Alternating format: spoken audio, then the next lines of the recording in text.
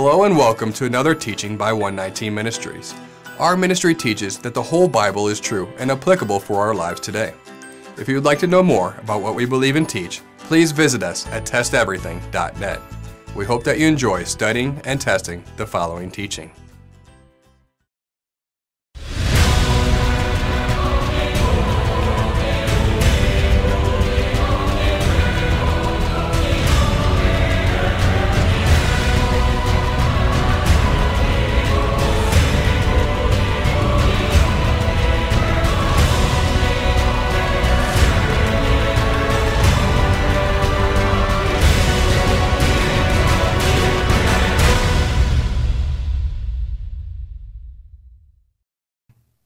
Before the flood, we are clearly told there is a difference between clean and unclean animals. Genesis chapter 7. You shall take with you of every clean animal by sevens, a male and his female, and of the animals that are not clean, two, a male and his female. Even after the flood, we see a difference between clean and unclean animals. Genesis 8 verse 20. Then Noah built an altar to Yahweh, and took of every clean animal and of every clean bird, and offered burnt offerings on the altar. This difference between clean and unclean animals is completely consistent with Leviticus chapter 11. This is the law regarding the animal and the bird, and every living thing that moves in the waters and everything that swarms on the earth, to make a distinction between the unclean and the clean, and between the edible creature and the creature which is not to be eaten. We also understand that the Word of God is said not to change. Psalm 105, He has remembered His covenant forever, the word which He commanded to 1,000 generations. Isaiah 40, The grass withers, the flower fades, but the word of our God stands forever. Psalm 119, 89 through 92. Forever, Yahweh, your word is settled in heaven. Your faithfulness continues throughout all generations. You establish the earth, and it stands. They stand this day according to your ordinances, for all things are your servants. If your law had not been my delight, then I would have perished in my affliction. We can even see this in the New Testament. It is clearly taught that Yeshua is the Word of God. John chapter 1.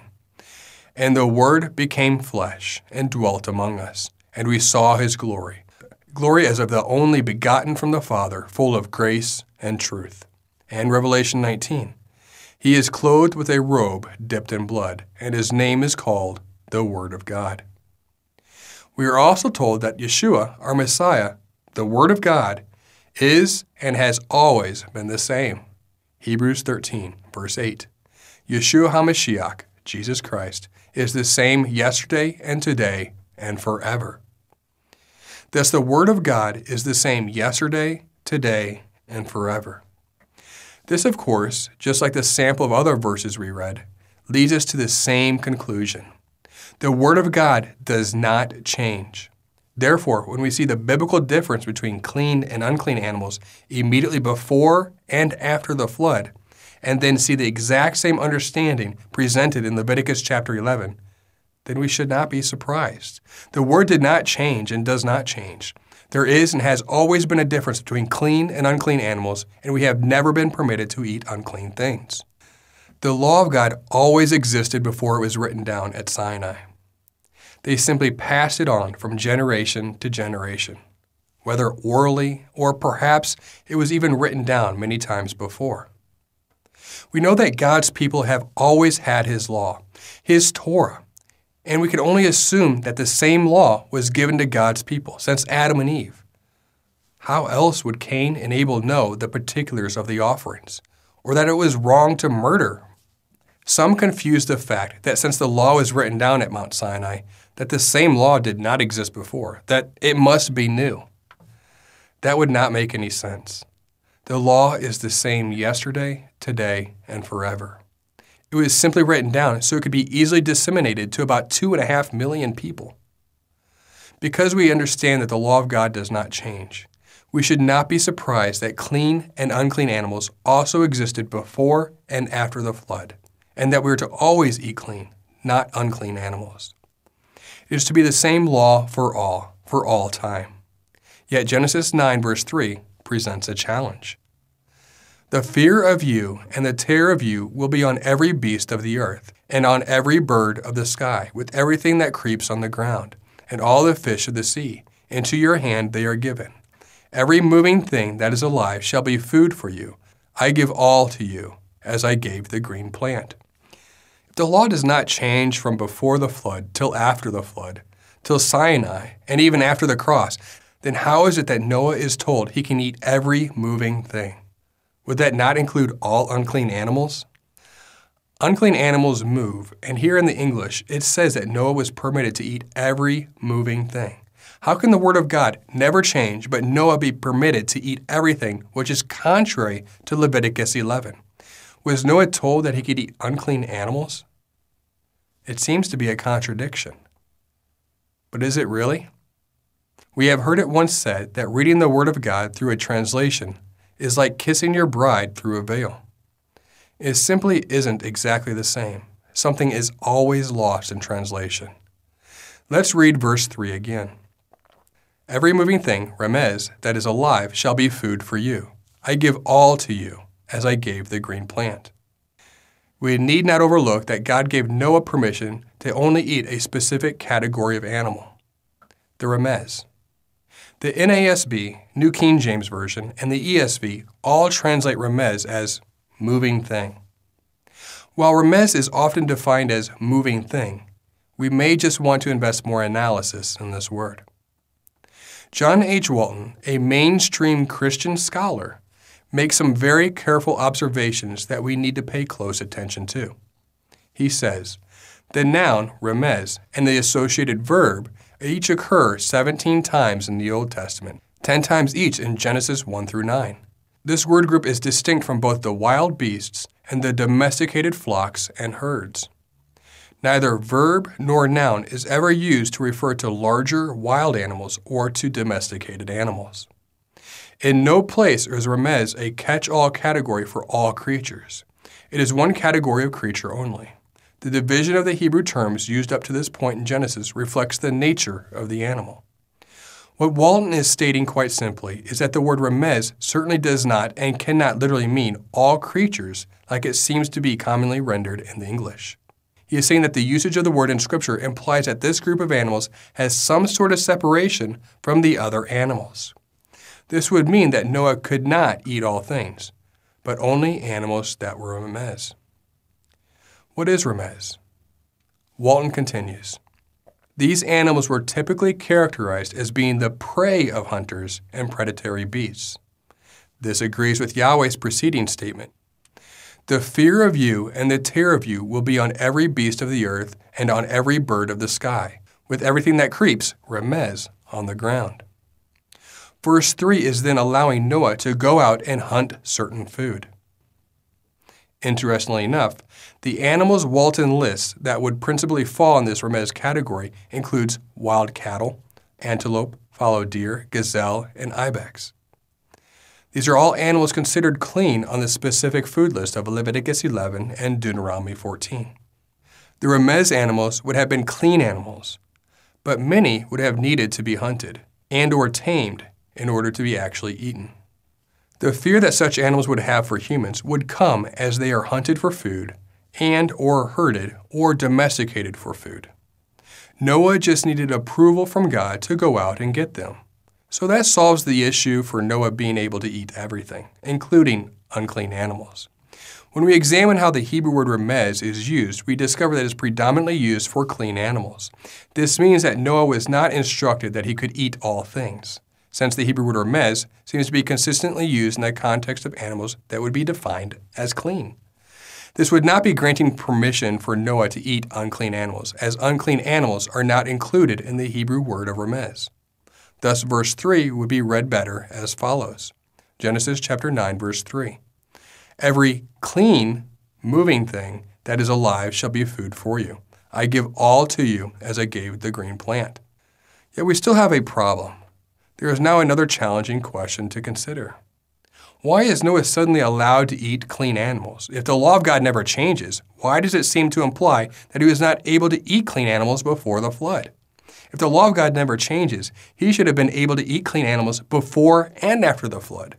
Why would Noah seemingly need permission again to eat clean animals after the flood, as if this was a new opportunity? Consider this. Perhaps Noah, or any others in the ark, were not permitted to eat any of the animals. Consider the implications if those in the ark ate barbecue chicken every night until they ran out of chicken. We would simply not have any chicken today. Chickens would be extinct. Maybe it might just make perfect sense that those in the ark were instructed by Yahweh to eat as vegetarians while aboard the ark, so that Yahweh's mission of preserving animals from extinction could be possible. It clearly doesn't make any sense whatsoever for man to bring animals into the ark to save them from extinction by flood, just for those in the ark to eat them all. After considering this, it might just seem obvious. This would explain why Yahweh had to give permission to Noah to eat clean animals again. Yahweh had to temporarily restrict the eating of animals while on the boat so that we would still have chickens, sheep, cows, etc. today. If they ate all clean animals on the ark, we would have no clean animals today. Clearly, this should go without saying, but sometimes we need to step back and consider these things. Logically, this makes sense, and clearly this must be the case. However, do we see this scripturally revealed in the flood account? Were they told not to eat animals and only eat grain? Actually, yes. Genesis chapter 6. Of the birds after their kind of animals after their kind, and of every creeping thing of the earth after its kind, two of every kind will come to you and keep them alive. And you shall take food for yourself of all food that is eaten, and you shall gather it to yourself. It shall be food for you and for them. So at least two things are revealed to us. Two very important things to consider. Number one, Noah is commanded to keep the animals alive. That means they can't eat the animals on the ark. That means that for a short time, the eating of animals was revoked to accomplish a purpose because of the circumstances of the flood. Number two, the same food that was gathered for the animals is the same food that is for Noah. There would likely be different grains that were fed to the animals, and that's what those in the ark were to also eat. Once they exited the ark, Yahweh restored their right to eat clean animals. Genesis 9:3. Every clean moving thing that is alive shall be food for you. I give all to you as I gave the green plant. In context, this makes even more sense because Noah had just sacrificed animals, and not just any animal, clean animals. Then Noah built an altar to Yahweh and took of every clean animal and of every clean bird and offered burnt offerings on the altar. So what Genesis 9:3 is teaching us is not that Noah could eat all animals, and before the flood, they were all vegetarians. Such an understanding is contrary to Leviticus 11 and the fact that the Word of God is the same yesterday, today, and forever. After further Hebraic analysis and scriptural context of the flood account, we find that man was simply restored to being able to eat clean animals, which was placed temporarily on hold in the ark to prevent the extinction of the animal species. Thus, Leviticus 11 is applicable before and after the flood, just as clean and unclean is clearly present before and after the flood. Yet Genesis 9:3 is simply a result of Yahweh having to temporarily change the diet of those in the ark and then restoring the eating of clean meat as they exited the ark. It is certainly confusing in the English. However, through the study of even a mainstream Christian scholar, we find that their analysis even does not leave room for Noah being permitted to eat all things. We wanted to show the interpretation by a mainstream Christian scholar on Genesis 9:3, just to demonstrate that we are not attempting to be biased or serve our own theology through our own interpretation. If mainstream Christianity can teach and believe that Noah could not eat all unclean animals, then it should not be of any concern that we arrived to the same conclusions. And just to offer another example, not that we're even coming close to agreeing with John Calvin on most of his theology, but just to demonstrate that we are not being biased in our own interpretation of Genesis 9:3, we find that John Calvin came to the same perspective. Even John Calvin does not believe that Noah could eat all things or was a vegetarian before the flood. Consider his comment. Calvin argued, God here does not bestow on men more than he had previously given, but only restored what had been taken away, that they might again enter on the possession of those good things from which they had been excluded. Thus, those who are forcing Genesis 9:3 to say that Noah could eat all things most certainly cannot say that with 100% confidence. Even mainstream Christian scholars would disagree with such a statement, and actually, so would we. We hope that this teaching has blessed you. And remember, continue to test everything. Shalom.